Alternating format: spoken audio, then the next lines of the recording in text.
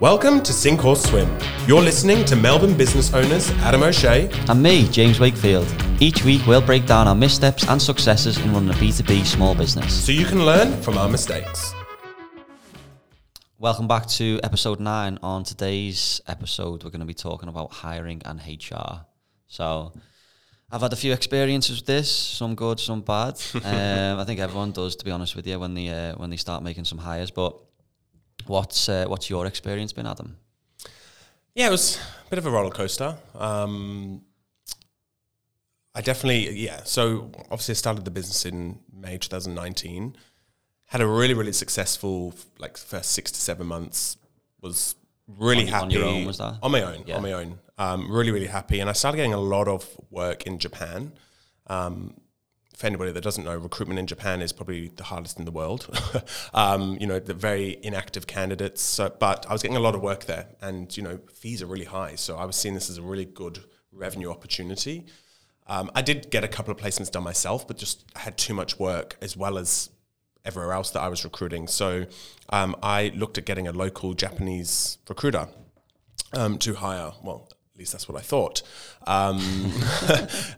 Reached out to a few people. One came back, looked really, really good on paper on her LinkedIn, really, really strong, had technical recruitment experience, said she was based in Tokyo, Japan.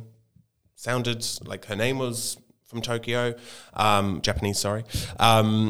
And yeah, did an interview, first round, went well. Then we had a Zoom, and it came up that she was actually based out of the Philippines. She wasn't based in Japan, but all her recruitment was done in Japan. My gut was telling me that there was something off, that there wasn't something right, but I was just so desperate and just wanted to rush into hiring someone. It was on a contract basis, so it wasn't a full-time employee. But I thought, you know what, I'm going to bite the bullet. She sounds good. Let's go with it. Roll on 8 weeks. There was pretty much no activity, no candidates sent. She didn't know what she was doing, didn't understand the market, didn't understand the kind of candidates I was looking for, and I realized that there was just something off here. I had to terminate the agreement between us two, and it really shifted my confidence, really shook me up a little bit, oh wow, this was my first attempt at some sort of hire or getting some external help, and it just sunk. It was really, really bad. It didn't swim, it sunk. So I for a while I said, you know what, not going to try this again. Just went at it for myself. Obviously, we had a few issues with what was happening throughout the year over the last couple of years. But then, last year I decided to take a shift, and we've talked about this in a few earlier episodes, and hire Abby, who was the marketing manager, to really create the brand to actually help me hire for in the future. I'd like to say it's worked out well. She's still with us nearly a year later. The brand is looking, the brand's looking better than it ever has been. Content's going out. There's so much more engagement. So yeah, I think for me, a big learning curve was to trust your instincts, trust your gut.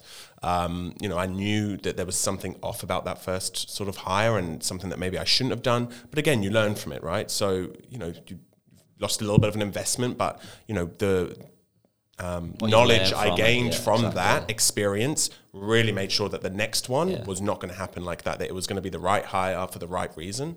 It worked out pretty well. But I know that you've had a few experiences. Yeah, so I think when I first got into, taking it back to the very beginning, I worked in recruitment for about 1.5 years and decided I was ready to start a business. I say start a business, basically ready to recruit on my own. Mm-hmm. I understood that 1.5 years isn't much experience in any field, let alone recruitment. So I thought next best thing I need to do is to get a business partner.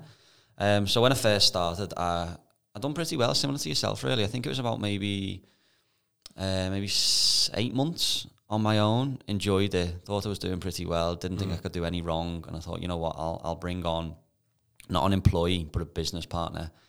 They'll be more invested in the company. Yeah, exactly. Someone who's got a similar vision, similar goals as me to take the company to the next level. Because when I was in my previous job, I wasn't really involved in interviewing, involved in any part of the business apart from just doing recruitment and working on my desk. So I thought it'd be really good to bring someone in who's a little bit more knowledgeable, who knows how to maybe run a business a little bit better, understands the operations a little bit more.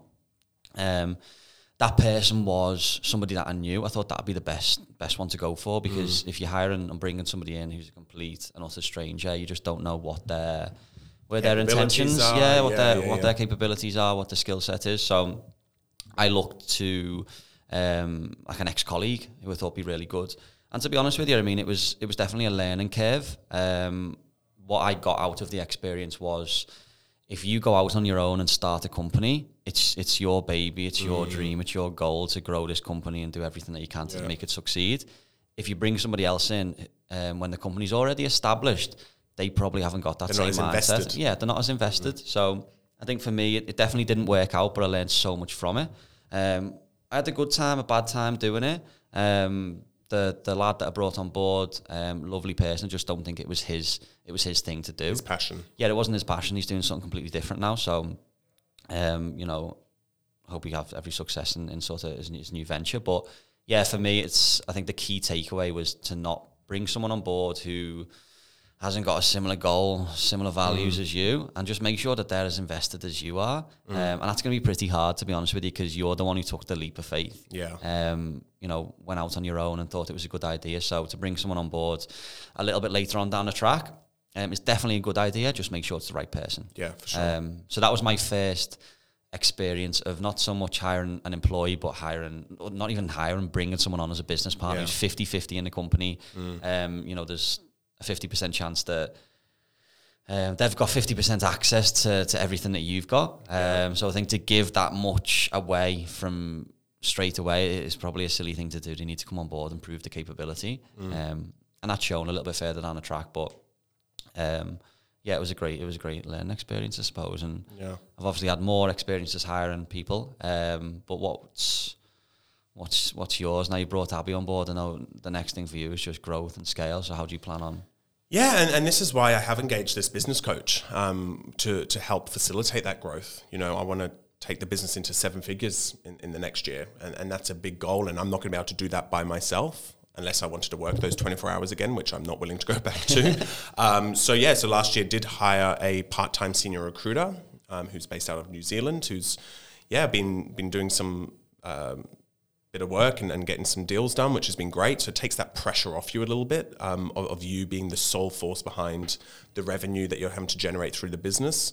But I know that needs to continue to grow. I need to take it to the next level, bring on more people to keep facilitating the growth to be where I want to be. And that's where a lot of the goal setting has come in.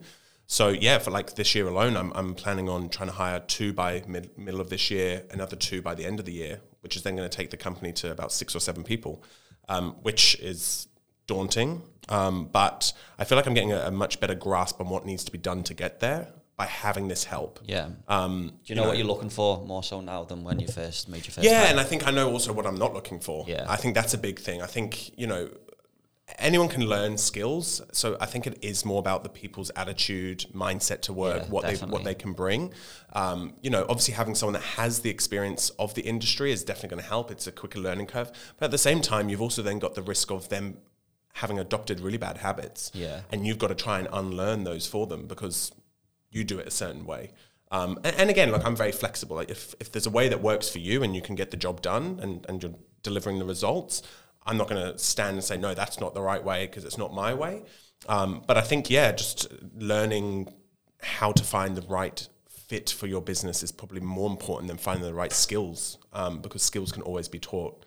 And that's where the business coach is coming in to help me produce that operations plan. Like, what's the onboarding going to look like for a new employee now? Like, have we got systems and processes in place? How do they know where to go if they don't understand a piece of technology? You know, are they going to work remotely? Are they going to work in the office?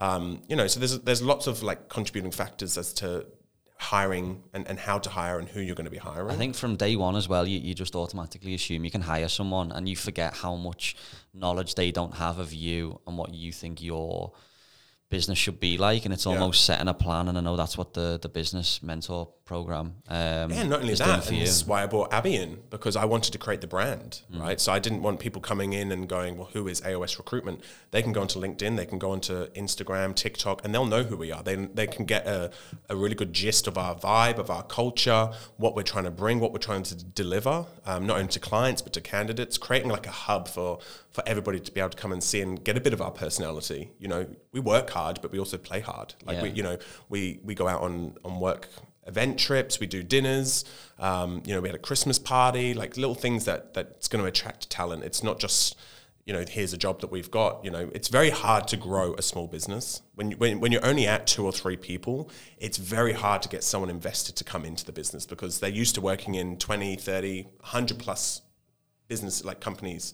It's almost like, sorry to interrupt. It's that first, second, third, fourth, fifth hire is probably the most important. When you're hiring like person number 30, probably less as important because these create the foundations of what the company is. Yeah, and I wouldn't even say like less important, but I think in terms of what you're looking for can be a lot more flexible. I think getting the right hires the first time to create the culture, but also to create the work ethic within the business that, yes, we get to have fun and do this and go on these things, but we work hard to get there. And I think, that's a really critical, like having someone that is motivated. It may not be their business, but they want to succeed. They want to do well. They want the commission, or they want whatever it is that their job entitles them to by performing the best that they can. Finding those people earlier on and having them stay. Retention is really, really important. And it's pretty hard, and especially in recruitment, like there's quite a high turnover in all different companies, big and small. Yeah. So it's hard to get that person, the right people on board. I think it's just about creating a mindset that everyone adopts. Like, again, probably culture would be the better word to use. But how have you found, did you know what the culture was before like Abby and the other employee came on board, or did that I didn't know what the culture was. I knew what I didn't want it to be. Yeah, okay, cool. I think that's the way that I really went into it. I think we've all had bad work experiences, bad cultures, bad, something to do with the previous role. And I knew what I didn't want it to be. I knew I didn't want to be like a guy with a whip, making sure that everyone was getting everything done. Like, I wanted the and we've talked about this in the work-life balance, I wanted the flexibility. I wanted that work culture that people can come to work and actually enjoy coming to work on a Monday. I don't want people being at home, snoozing their alarm going, oh, I've got to go into work. I've got to go into the office. I want them to actually enjoy coming in, enjoy their job, because they know that then they're going to get rewarded for it at the end. So that was a big thing for me, that I knew what I didn't want culture-wise. The kind of culture thing is just starting to grow, and it's going to keep changing. As more people come on, certain things will change. There'll be additional things. There'll be things taken away. I'm not sure how it's going to look, but I think it's just being really true and being openly communicative to your employees about, okay, this is what's happening. This is what we're doing.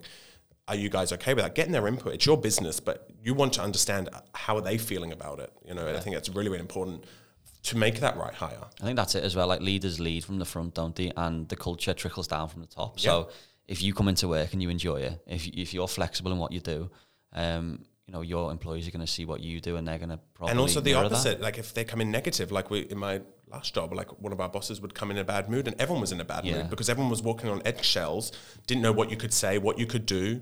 Would you look at someone the wrong way? And it was awful. Like, it was a really, really bad. And if you're coming in, I know they say to like separate your outside life from work, but like, it can really have a huge effect on everybody else that's in the office or in the business. If someone is in a bad mood, or someone is, throwing a tantrum or whatever it is. So it does trickle down, but that could be anybody. It could be someone else. If a question for you. So if you've got the absolute best biller, top biller, brings in more than like $1.5 million a year, but their attitude absolutely stinks. And then you've got someone who's bang average, not really, they're not really hitting the KPIs that they need to hit, but they're amazing for the culture. Which one would you pick? Oh.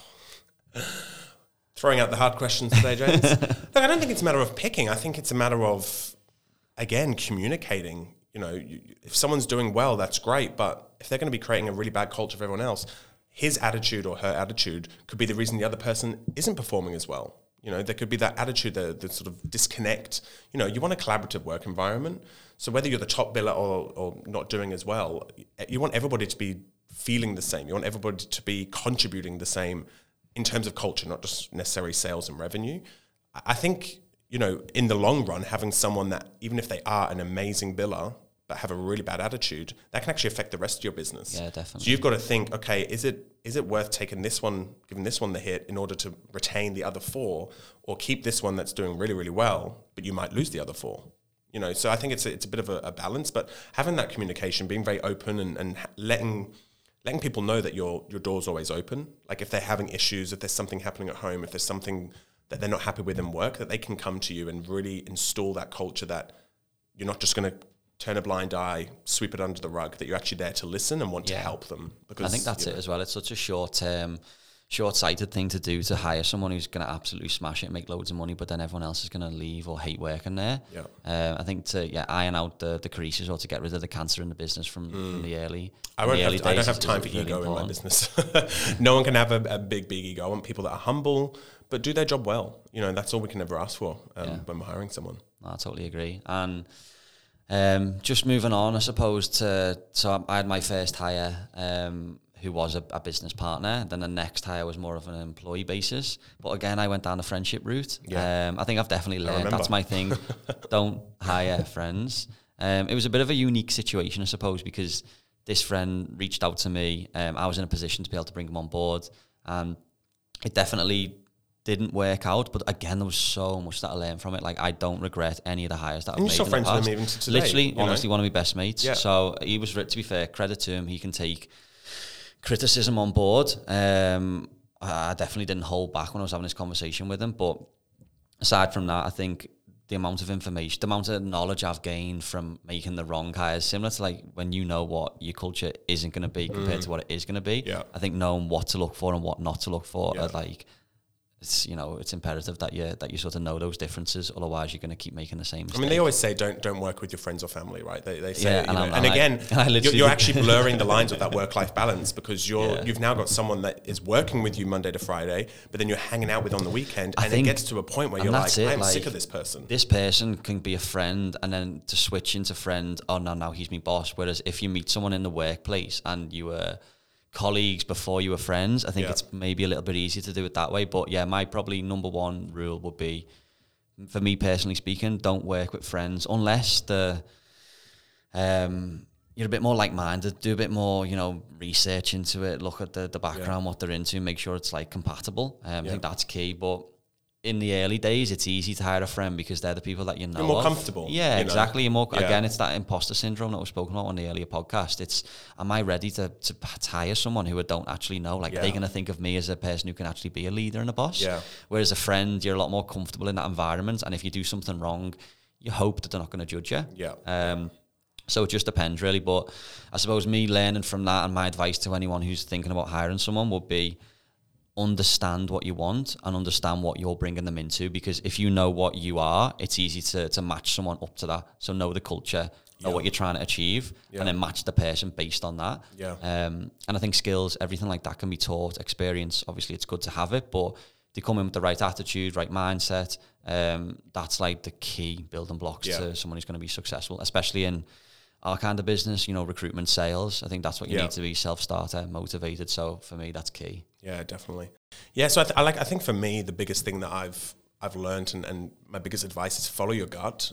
You definitely know when someone feels right or doesn't. Like my first hire, I knew that there was something that just wasn't feeling right. So just really hiring definitely based on the person's, I wouldn't even say personality, but if someone's got the right motivation and the right drive as to why they want to get into it, they might not have the amount of experience you're looking for or even the skills, but finding the people that's going to really blend in well with your culture that can learn. If you think that they can learn, if there's someone that's quite set in their ways and probably can't adopt something new, or, maybe even if they are culturally good, maybe it's not the best hire, but someone that is very coachable, someone that listens, you literally not just can't talks. Teach personality, can you? Everything else can be taught and learned, but I think if you're getting a person who's on a similar wavelength, I think you got to know what they do, like outside of work, what makes them tick, what kind of person they are. Are they involved in sports? That might make them driven, motivated. That might, sort of trickle into the workplace as well. Definitely. So I think understanding the person outside the work helps you understand what they'll be like in work, because at the end of the day, you got to take that leap of faith and hire them and hope that what they're saying is true. But as everyone knows, how I've learned, you've learned, that isn't always the case. So I think listening to your gut, because you know, don't you? You literally know from day one. And also do reference checks. And reference checks. But no, I think you're right. I think, it is, again, it's a process. You're not always going to make the absolute perfect hire every single time. You just learn from it, understand the mistakes, the pitfalls, and how you can make a change the next time. Don't make those mistakes twice. Don't let it knock your confidence. No. Definitely for me, you even mentioned it, like it knocked my confidence completely. Makes you question. It brought me right back to that imposter syndrome. Like maybe I'm good at doing recruitment, but I'm not a business owner. I'm not someone who can manage people. But I don't think anyone's really born a manager or a boss or a business owner. You've literally just got to learn along the way. Yeah. And I think that's what, people don't really understand. You just see the success of someone 10, 15, 20 years down the track, and you don't see them on day one. Yeah. Because people probably make a lot of bad hires.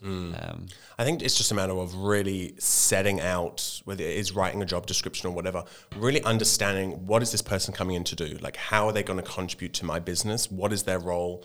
What do I need them to be done at the end of the week, end of the year, whatever it is, whether it be marketing, sales, finance, like they need to have a clear objective so that they know when they're performing well as well, and rewarding those achievements. Do you think that KPI is a really good thing because it helps someone understand I think it keeps people accountable. Technically, if they're doing well or if they're not doing well. Yeah, I think it holds people accountable. I think people should want to have a KPI or a metric. Yeah. Again, me and Abby, we've discussed, and I told her, you tell me what your metrics are, and she said, these are the kind of things I want to get done in the next 6 months or per month or whatever, and letting them set some realistic expectations as well of what can I deliver in this role, and I think it's very important not to just tell someone, this is what I want you to do. It's letting them sort of talk to you and be like, well, look, this is what I think is achievable based on this, and having that conversation and being really open about it. Because if they've kind of set the expectations themselves, you might have to tweak them a little bit and say, look, actually, maybe let's just push a little bit more. But if it's very close to what they're already setting, they've set themselves that goal, so that's something that they're going to achieve, rather than you saying, I need you to get this done. I think it's a very big need shift. That encouragement, don't they? Like everyone, if you're coming into a job as a complete beginner, then you need that support from your boss, and you need to understand again what you're looking for. And I think that ties into depending on what stage you're at. So if I was to hire or bring on a business partner, I'd want someone who's got experience, who understands it, who's done it before. Whereas if you're hiring a complete novice, then you're probably looking at personality for everything, but you can't really judge someone in a job that they've never done before. So you got to, obviously that sort of comes into play. But yeah, someone who's a little bit more experienced. But for yourself, would you ever bring on a business partner, or are you happy to be the guy at the top?